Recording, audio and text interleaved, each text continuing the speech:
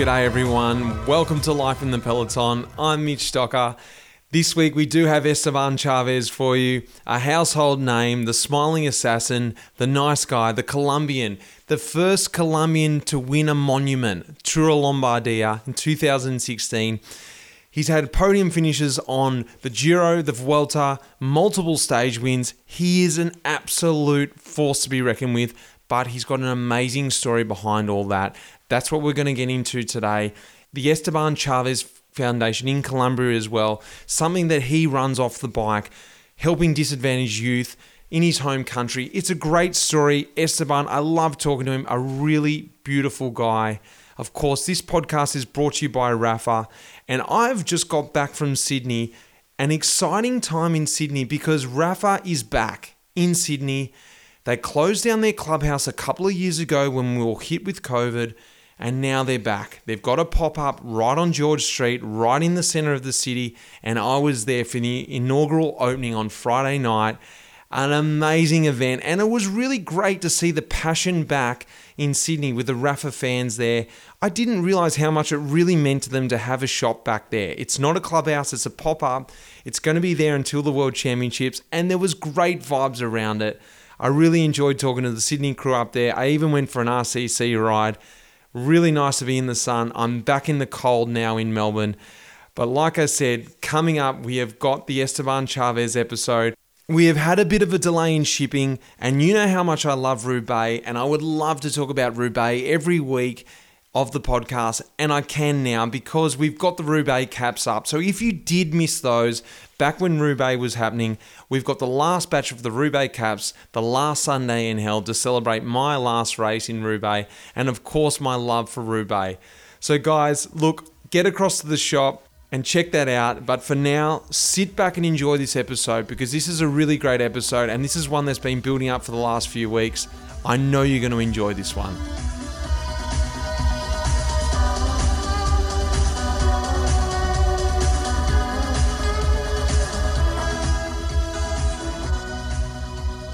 G'day guys, welcome to Life in the Peloton. Esteban Chavez, mate, a guy, an old teammate of mine, but we have stayed friends since we changed teams. He's followed in my footsteps. He's now in EF Pro Cycling Team. Chavez, Chicho, welcome to the podcast, mate. Honored to have you on the podcast. It's an honor for me, Mitch. It's a pretty nice chat we will have, and we will have a good memories as well. And yeah, I just remember the first time when I went to Australia, you've been there and we can't talk to each other. And now look at us. We are in a podcast, speaking the same language. That's what I was thinking. This is ridiculous. Like, I remember, and I think that was 2014, you came and we rode next to each other and you could say, a handful of words in English. And me being just so language illiterate, I couldn't speak any other language. So we just had to ride next to each other. And now, not only can we speak, because when we speak together, we use hand actions and you can get by. You're talking about something, you can explain it, but doing a podcast is something else. So I have to say, chapeau, mate, well done. This is a big step. Your English is amazing. Yeah, it's a little bit improving from that times, and it's not 2014, it's 2013, man.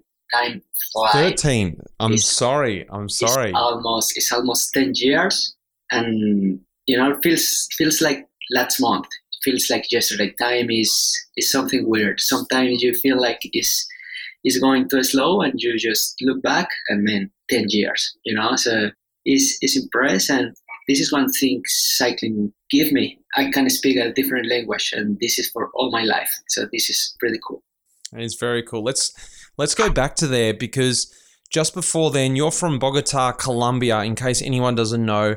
You burst onto the scene in 2011 when you win the Tour de l'Avenir. And last week we spoke to Joe Dombrowski and we talked about the Baby Giro, how this race is so important in the amateur level in Italy. Well, even bigger, I think, than that is in France, the Tour de l'Avenir. They call it the Midi Tour de France.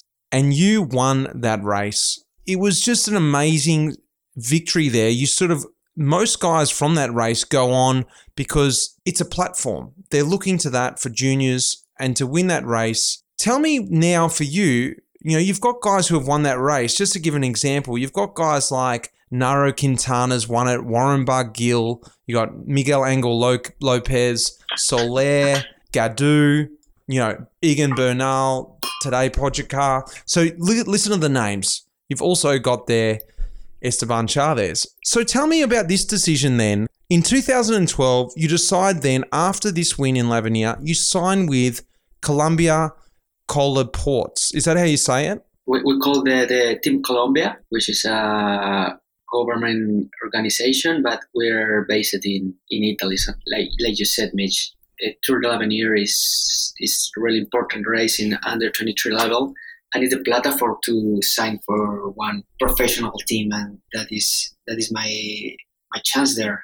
Sign with Team Colombia, and this is what happened. Why did you go with Team Colombia? Because I feel like there was probably more options out there, or was there no other options to go to a World Tour team or a different team, or you wanted to stay with Colombia? No, be sincerely, is my unique option in that moment. In that year, I guess was a bit late. Tour de l'Avenir and all the other riders are already signed it. So yeah, it's the unique option I had, so I just take it. Hey, and a nice option, I think, because I wasn't sure if you were going to say I wanted to stay close to not my family, but my countrymen, something that made me feel comfortable when I moved to Europe, at least staying with the Colombians, a Colombian sort of a national team almost, but it's a professional team, made you feel comfortable because you're a man about family. You love your family, you love Colombia. So I figured that was maybe one of your decisions, but it was actually your only decision and a good decision in that. Yeah, if I look back, like when you're in the moment, you say like, normally the guys want Tour de l'Avenir, go straight to the World Tour, and why myself not, blah, blah. But now I look back and I agree completely with you. I'm stay pretty young and I'm stay in controlled environment.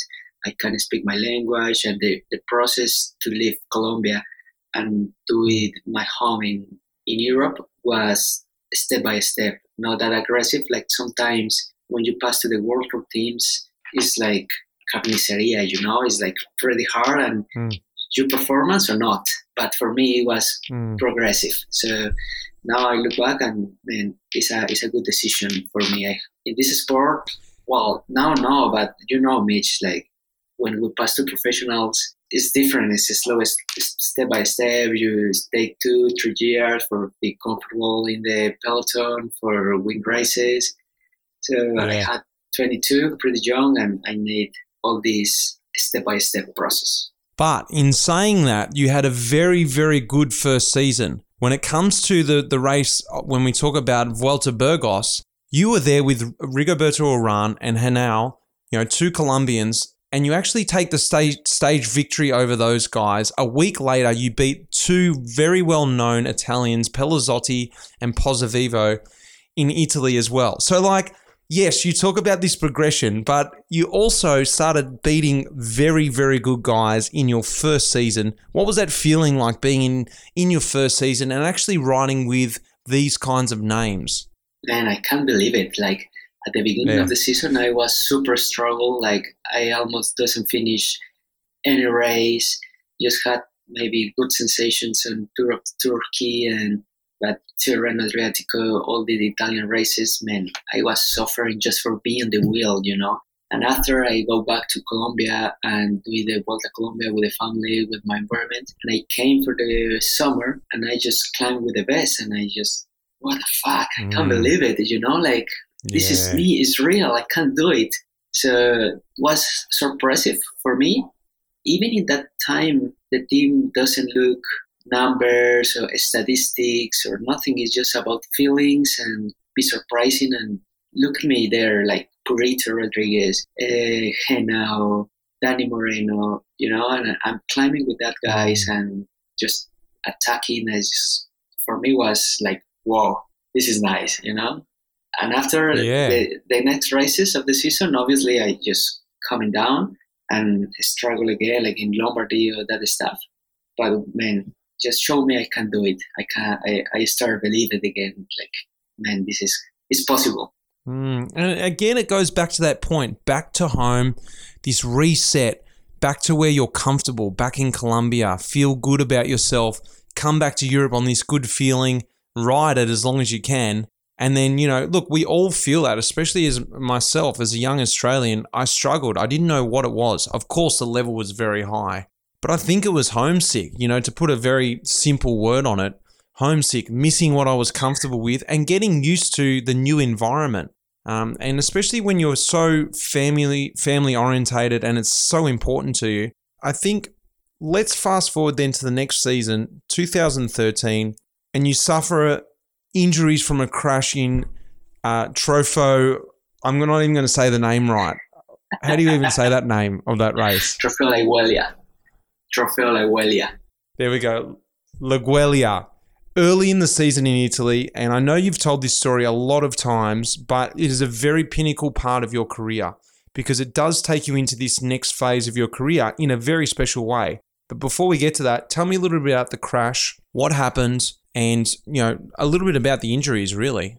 Was the second year of professional for myself in Team Colombia, and that year was pretty special because we get the invitation for the Giro d'Italia. And Colombian team wasn't in a Grandi for like 25 years or something like that. And I was part of that. So I was like super motivated for doing my first Grandi. It's a dream for me. And I just training really, really hard and really heavy for take my post on the Giro. And in that race in February, like preparation for the Giro, I crashed. I can't remember the crash. Lucky for me because I almost died, just like concussion, and I broke collarbone and I had blood in my how to say pulmonary lungs. Your lungs, your punctured lung and everything. Exactly. Yeah, and broken ribs and a lot of stuff. But the more serious thing is damage in the nerves in the right arm. And the nerves in the body is the more difficult thing for get help, So I need to pass a lot of process, a lot of doctors, visit a lot of specialists, and finally we get this surgery in Colombia, like 10 or 12 hour surgery.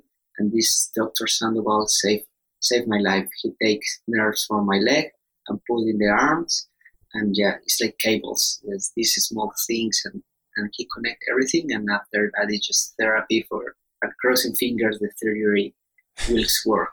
It's crazy.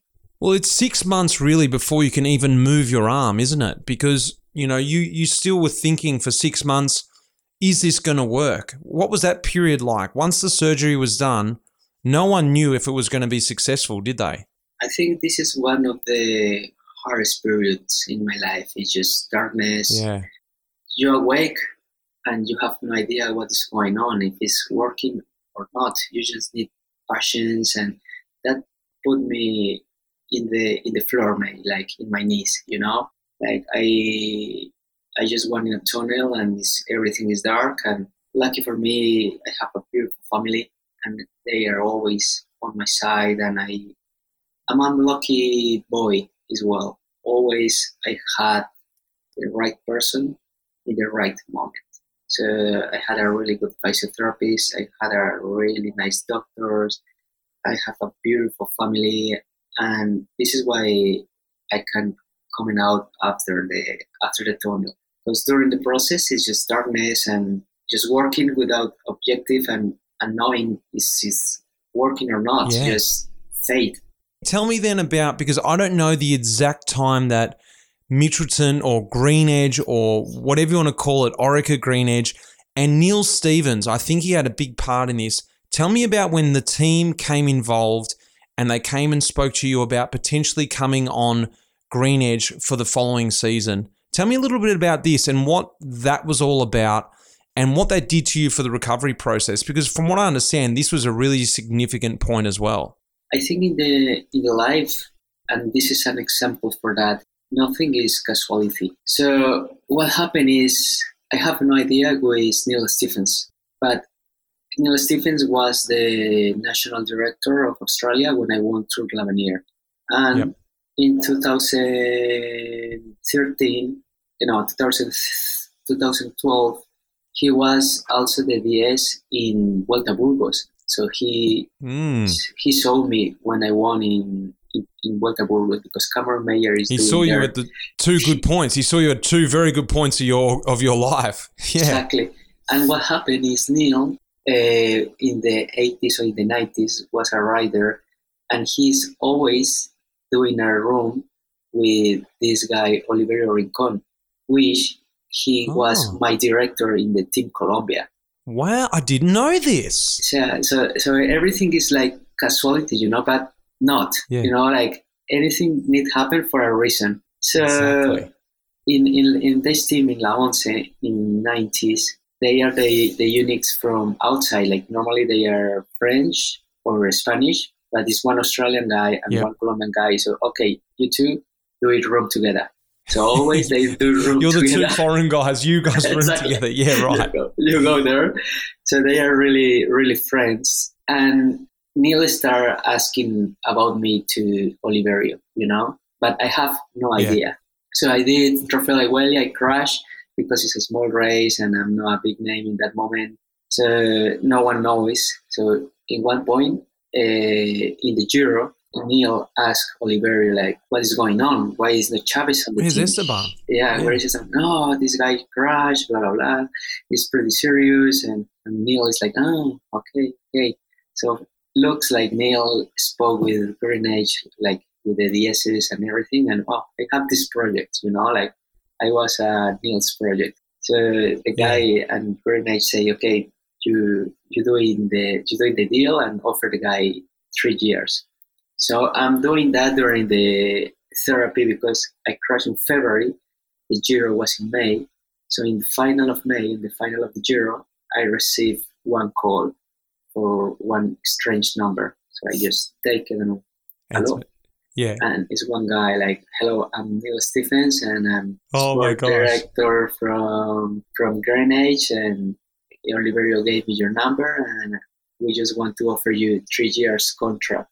And I was like, man, this is bullshit. Who is this? Yeah, who is this? This is a joke. I look at this because the guy spoke me in Spanish, really well Spanish. I say, I'm not for jokes in this moment. I'm doing a really hard moment in my life, so don't joke with me. And I just hung up. Oh, no way. You didn't. Really? Yeah, really. So Neil called me. He calls back. Did he call? Yeah. He calls back like immediately and said, "No, man, look, I'm speaking Spanish because my wife is Spanish, and I know Oliverio. I was a rider." So he explained me, and he told me like, "This is serious. We want to offer you a 3 years deal. We know about all your process, and now we know about your injury. We want to give you like full support." Man, you accept or not? And it's like, yes, like in the cookies, like accept everything. I agree without reading. Just agree. Doesn't matter. Yeah, you're like, I'm just going to sign before they change their mind. Exactly. And what did this do to you in this process? Because like I know it was already hard, and I know you wanted to come back anyway, but this was just a little bit of extra motivation, was it? Was it really something that helped you along? Yeah, for sure, because I'm in that darkness, like I told you, like without future. In that moment, my family already depends from my money as well. Like everything is like hard pressure, and it's like I can't came through my dreams. What's going on? Like God, please, like help me. And in that point, just I received this call, and is the light in the end of the tunnel, like little one, like, man, if I continue pushing and if I continue working, I can go to one of the biggest teams in the world. I can go to the Tour de France. I can go to the Giro d'Italia. I can through my dreams.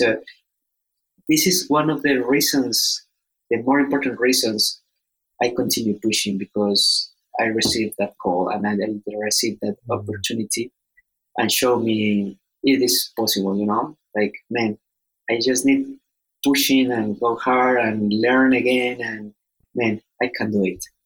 And yeah, it's pretty important in my life, that goal.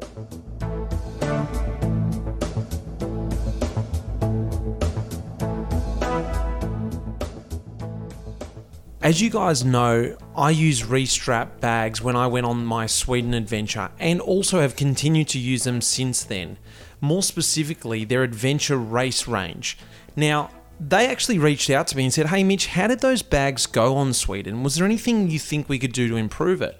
And look, there's a couple of things. You always find something that when you're riding with different gear, I wish that was just a bit longer, or that bit happened like that, or the zip was a bit like this. So you know what? I gave back a couple of bits of advice thinking, what are they going to listen to me? They went away and they spoke to all of their ambassadors, people who use their gear day in, day out. They took on that advice and they've released a new adventure race range. All the gear that you use when you want to go fast out adventuring. But actually, I still use that stuff every day anyway. It's great stuff. I'm talking about a saddle bag, I'm talking about a top tube bag, I'm talking about a frame bag, and also a bar bag. This stuff is spot on, and they've gone away and they've tweaked it even more. So go across and check them out. Restrap.com, that's restrap.com, and put in PELO10, PELO10, to get yourself a little discount as well. Guys, go check them out because I am thrilled. I was already thrilled, but now they've gone and re-released it again, so I know you're going to be thrilled when you go and see it. Now, let's get back to the episode. Well, it was a huge next season because, like you said, we caught up at the end of 2013 at that training camp in November in Australia, and I remember seeing you, and you weren't able to really lift your arm properly off the bike. But 2014 was a big season, 72 race days. I had a quick look. Catalunya, Basque, California, Swiss, Vuelta, and then you finished third on the GC in Beijing. So after a big season, you were already starting to find your legs again, but also your arm was starting to feel well. I always remember in the first races, there was a question whether you can grab a feed bag because of your arm, whether it was strong enough. This is just amazing because what I want to go straight forward to is this dream, this 2015. I was there in that Vuelta a España, 2 stage wins, stage 2 and stage 6, wearing the red jersey. And I got caught up in that vibe, that feeling, that emotion, how much that meant to you because you were living the dream then. It was happening. Matt Hayman, he was a big part of this, but we were all on board. We felt this feeling that was really happening, this progression over this from the injury. And like you said, I'm going to go forward. I'm going to get to live my dream. Tell me a little bit about, especially 2015 Vuelta a España, and feeling like I'm back. This is what I was meant to be doing. This is what I've worked so hard to do. I guess at the process when I was injured, I just don't believe for myself anymore. Like it is possible I'm ride the bike again, and if I ride the bike, if it's possible I'm riding in a peloton, and if it's possible I'm riding a peloton, it's possible I beat these guys. So everything is like a process, and it took me like 1 year or even a little bit more for 1 year for up the arm, but without the strength. So everything is all question marks, which I feel really welcome on the team, and you've been part of that, and I want to thank you as well. Not just you and everybody in the team, because even I can't talk, I can't communicate really well. I'm pretty young, I'm pretty new. I feel always welcome, and I feel always like a group of friends. I feel always like a family. People wonder about me, and this is an important thing for me. So this is also one of the reasons I want to came back, and I want to show you guys as well, like, okay, you gave me this opportunity, you makes me feel welcome. I will work super hard for give you back everything with my work, with my results, with all this. So all this process is step by step, like you said, Catalonia, Basque Country, and after I took a win in California, and in California, like 15 days before, is my first time I up the hand. So I went to California, like super motivated. I took the stage, and that showed me, okay, I'm back. I can do it. and Yeah. just continue working, continue working. We went to Swiss, and we have all this atmosphere on this environment. Like, and I feel like, man, I want to work really hard because these guys do it for me, so I will do for these guys. I mean, in 15, when we took these stages to the Vuelta, I can't believe it. Like, I went to bed and, man, this is serious happening. Yeah. It's true, like I need to pinch myself. And I just, sometimes I went to Manuel's room. Manuel was the doctor, you remember Manuel? And I say to Yes. Manuel, like, Manuel, I just take the bike and train and look at what I do. And he's like, no, just go to bed and tomorrow it's just try again.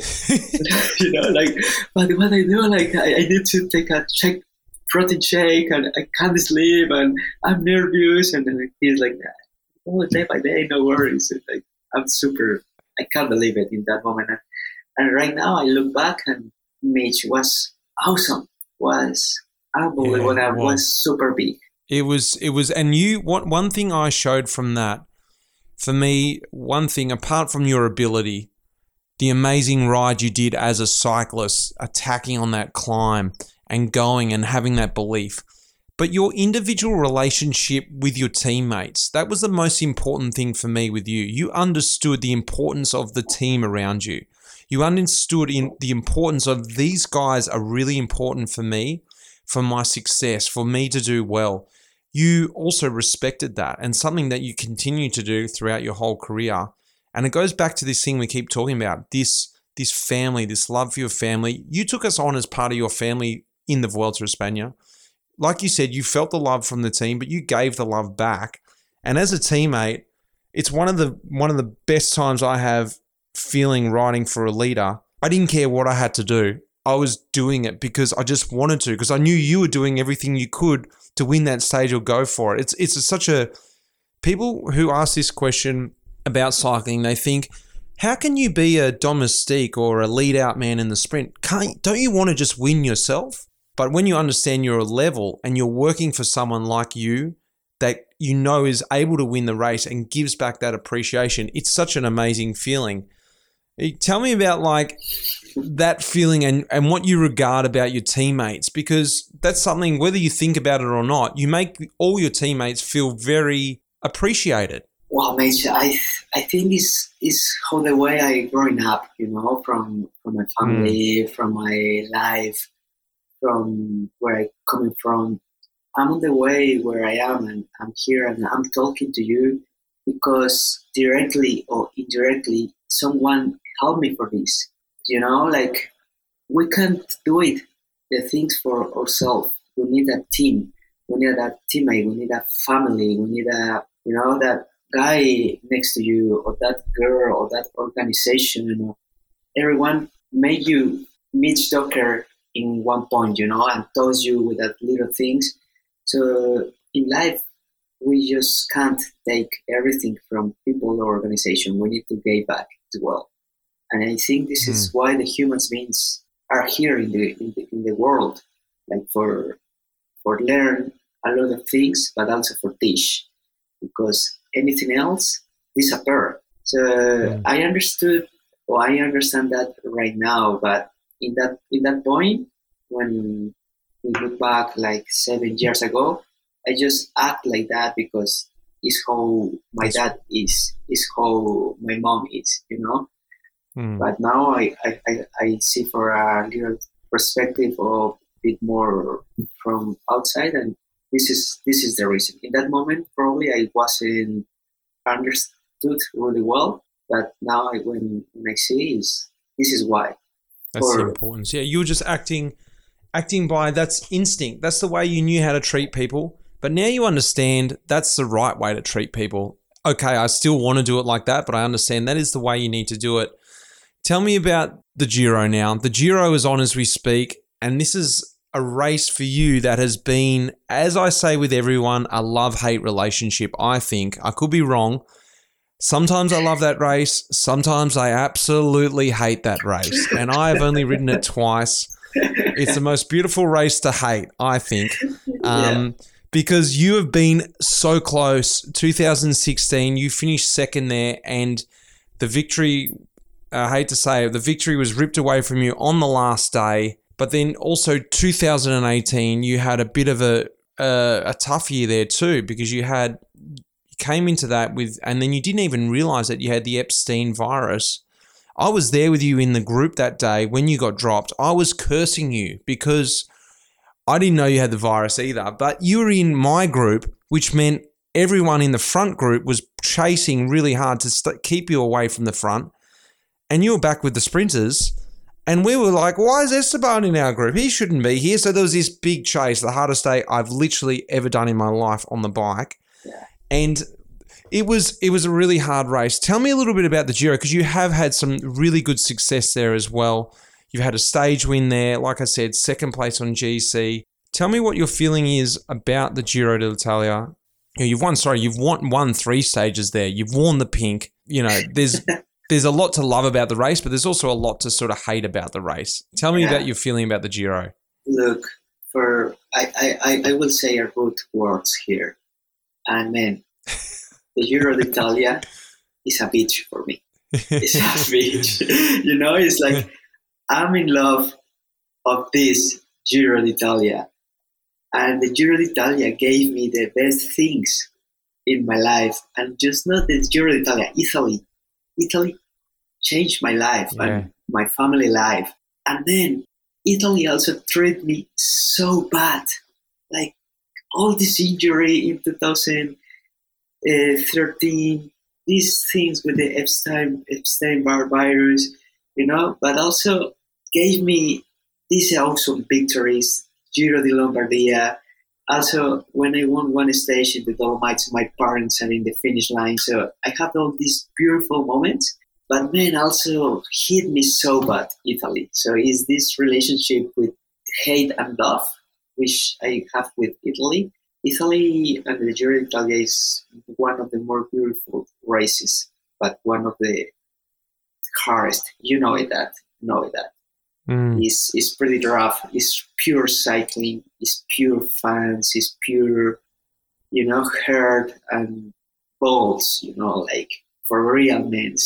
And this race put me a lot of times on my knees, but also gave me the best of my life. Can you tell me a little bit about the feelings in 2016 when you took the jersey with one day to go and going up that climb when Nibali attacked? That feeling, you were giving everything you had. It was the end of the race. Everyone's on their hands and knees, and suddenly now you're expected to defend the jersey. I recently watched the backstage pass from this stage to refresh myself, but I was watching that stage when it happened as well. I had a tear in my eye for you, but actually, was it like that for you, or were you just happy also to be wearing the pink on stage 20? That's the thing everyone forgets.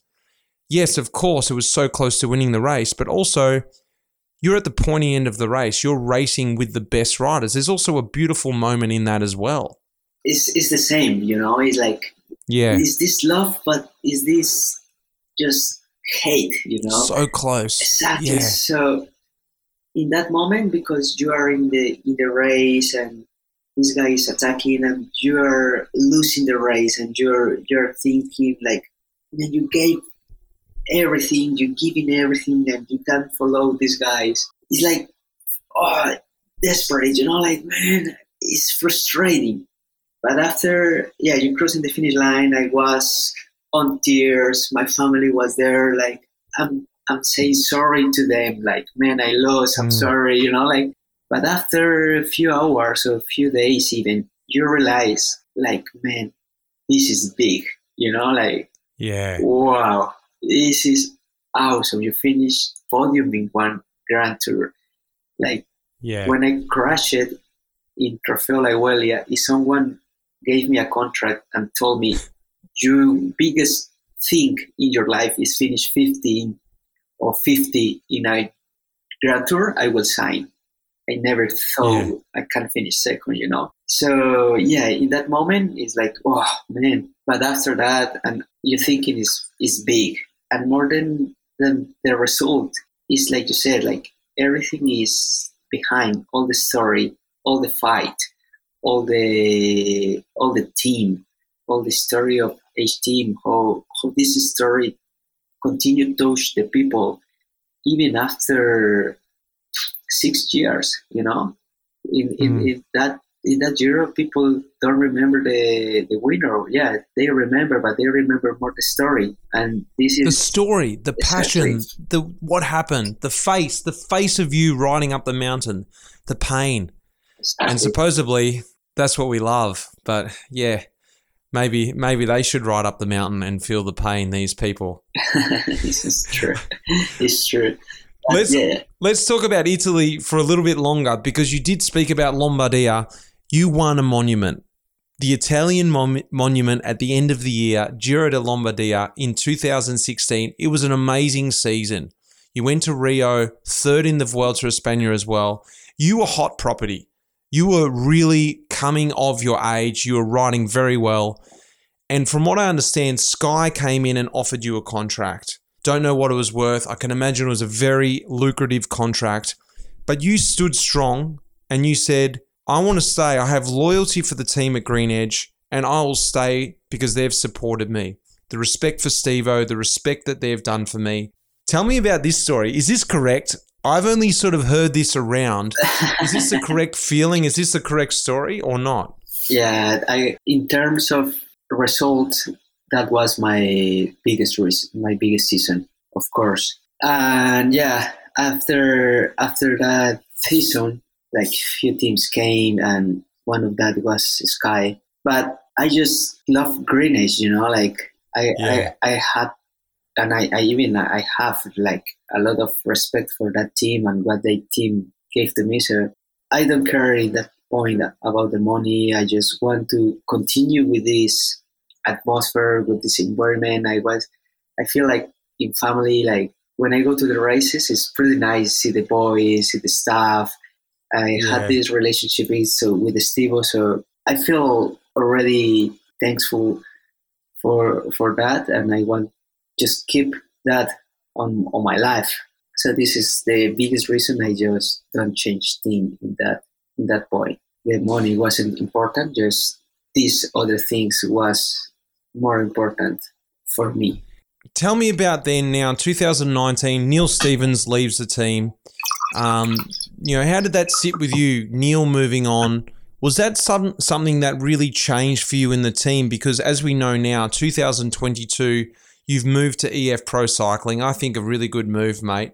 My team, welcome to the team, mate. Well, I'm only loosely in the team these days, but like we spoke about, you had such loyalty, respect for Green Edge. Was it, this change in 2019? And as we know, maybe people on the outside don't know, but that team is very different. It is not necessarily a bad team, but it's a different team to what Green Edge was back in 2012 when I started, 2014 or 13 when you started. The team has evolved. Was that for you something that you didn't enjoy anymore? Why has this change come about? Why did you want to change to EF now? Yeah, the organization suffer a change, which is normal in any organization, in any person, in any relationship, in any business. Just you need to suffer a changes, and you need to adapt. And with that changes, with that all that different stuff, I was not completely 100% comfortable anymore. So that is why I need to change environment. I need to change atmosphere, and we are now in EF, and until now, it's a good move. I'm really happy, and refresh myself as well. Give me again motivations. I want to impress now my team. I have another culture, another persons, and right now I say why I don't take this decision earlier. Wow. Yeah. Anyway, you can change it, and now you even don't know the future. But yeah, for me it was a big loss when Steve-O left the team, and that is 2019. But he started be different role on the team even in 2017. So from 2017, everything is start changing, then also that affect myself. So I'm still in contact with Steve-O in hard time. He's a really important person for me. But yeah, it's life. It's life. We need to adapt to any situation, continue. Sometimes we chase happiness and thinking that is forever, but not. Happiness is a moment, like sadness, like Yeah. excitation, like different feelings. That feelings are not forever. It's just up and down, and depends on you how you see the life, or keep yourself in your feet and continue working and chasing your dreams, learn from different stuff, teach. But just you need to understand. And we're pretty young when we pass to professional bike riders, and no one explained us this. We are kids living in another country in a different language, and sometimes you have feelings you don't understand and you can express because you have 22-year-old, 23, like what's going on. Yeah. And Exactly. we need to pass for all of this for understand things. Yeah, it's life.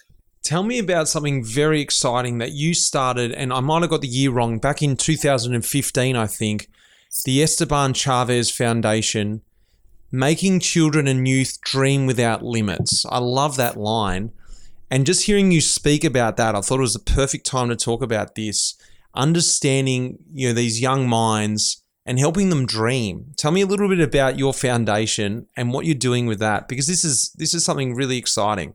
If the humans have the possibility to dream, it's because the dream come true. But the dreams doesn't come true if you just stay in the chair and drink a coffee and look at the television. The dreams come true if you work pretty hard. And you and myself are the example for this. If you work really, really hard, the dreams come true.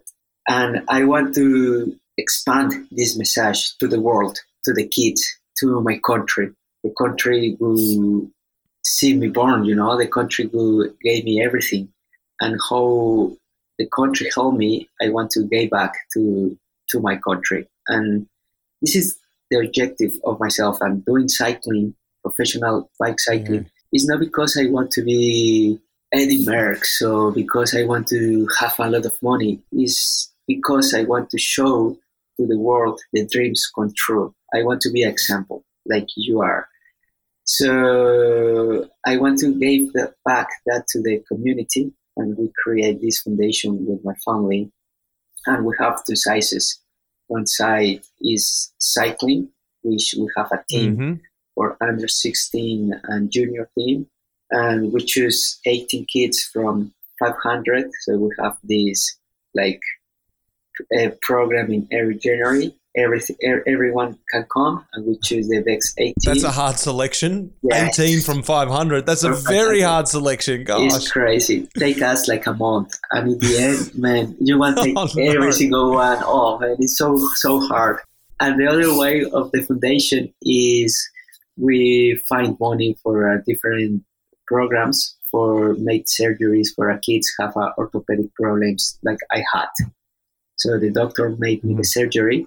Is the head doctor who made surgery for these the kids. Same doctor. Fantastic. Yeah. It's the same doctor in the same hospital, Fundación Cardioinfantil, and he's the leader of the doctors. And we just raise money for make the surgery for these kids and change their life and show them the dreams come true. And we just help a little bit, and after that they can work and their family, and we just don't change the family's life or the kids' life. Is like this. All of them is beautiful. It's also hard. It's tough. But look, after 6 years, we have 3 professionals bike riders came at our foundation. Aina Rubio in Movistar, Wow. Santiago Buitrago in Bahrain, Daniel Mendez in Chem Pharma. They 3 Wow. were 4 years in our program, and all the others which doesn't pass to professional, all they are in the university. They have own business. They are professionals already. They have families. So they say like, man, the foundation just changed my life, and this is what we want. Being a professional is pretty hard, but I know it. every single kid came to our foundation is just have another mindset, have another purpose. They see it's possible. Okay, if it's not cycling, another way, but they have discipline, which cycling give you. They have a teamwork, they have respect. They all this cycling have. So this is why we do the foundation. Creating these well-rounded human beings. It doesn't have to be professional sport, like you said.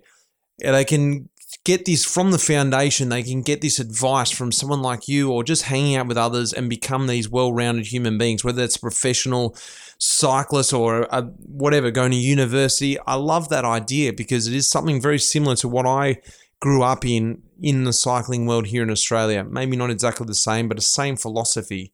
I guess it's a really good question to ask you lastly, Esteban, because I feel like you have learnt a lot. You have an up and down career, starting super high with that L'Avenir win, very low with that crash, and making your way through the peloton with some great highs, but some really tough moments. What have you learnt through your time in the peloton to this point? Over all this, is it about, what have you really learned? What are you passing on, whether it's in the foundation or whether it is just to young riders or yourself? What have you learned from these years? Man, I just understood, and I can see now, and I can teach to these guys. Life is just continue pushing, continue riding. Like, you remember Matt Heyman when he won Paris-Roubaix? Man, you was there. Yeah. And his words is just keep riding. He's also one really good example what it's about. He always keep riding. He had a really tough moments, and he just keep believing and keep riding. So doesn't matter what. If you are winning, if you are losing, if you are in a injury, if you have no job, if you are studying, if you have a big loss, just, man, keep riding, keep going, keep working. Because if you're doing that, you turn back, Mostly of the humans just in a hard situation give up and put the finger in another things like, if I don't injure, I can be a professional football player, like, man, yeah. But if you injure and you work, you came back stronger, and maybe you can be a football player, but now you will not because you give up. You gave up. Exactly. So what I learned in all this time is just continue, keep riding, continue fighting, continue going, even when it's dark, even when you have no other way. If it's your dream, that is the way. Yeah, mate, that's lovely. That's a really lovely way to finish. Esteban, thank you very much for coming on today. It's been great to chat to you as well, just as a mate, to see your face. You're over there in Andorra. I'm back here in Australia. Mate, great to see your face. No, Mitch, thank you very much for this opportunity. It's an honor. Yeah, more because I can expand my message to the world. So thank you very much.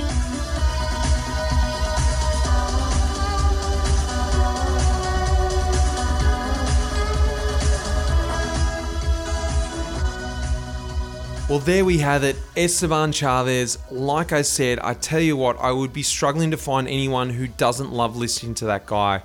What an awesome guy. And what you hear on the microphone, what you hear in your ears is exactly how he is. Such a lovely, humble guy. And it's just really motivating to listen to him speak his way to come back from that injury and what he's done. He's a great guy to ride for, a great teammate, a great leader. Like I said, this podcast doesn't happen without the help from Rapha this year, and I really did enjoy being up in Sydney. So if you are Australian based, if you're Sydney based and you haven't been into the new Rapha store on George Street in the city, go and check it out. I know you're not going to be disappointed. It's a great store, a great vibe, and get down and do one of the RCC rides. A big thanks goes out to Lara behind the scenes, of course, and Will Jones who put this episode together, and of course you guys for listening. I love hearing your feedback. Of course, next week will be Esteban Chavez on Talking Luft. So guys, until then, cheers. The music in this episode was composed by Pete Shelley. Cheers, mate.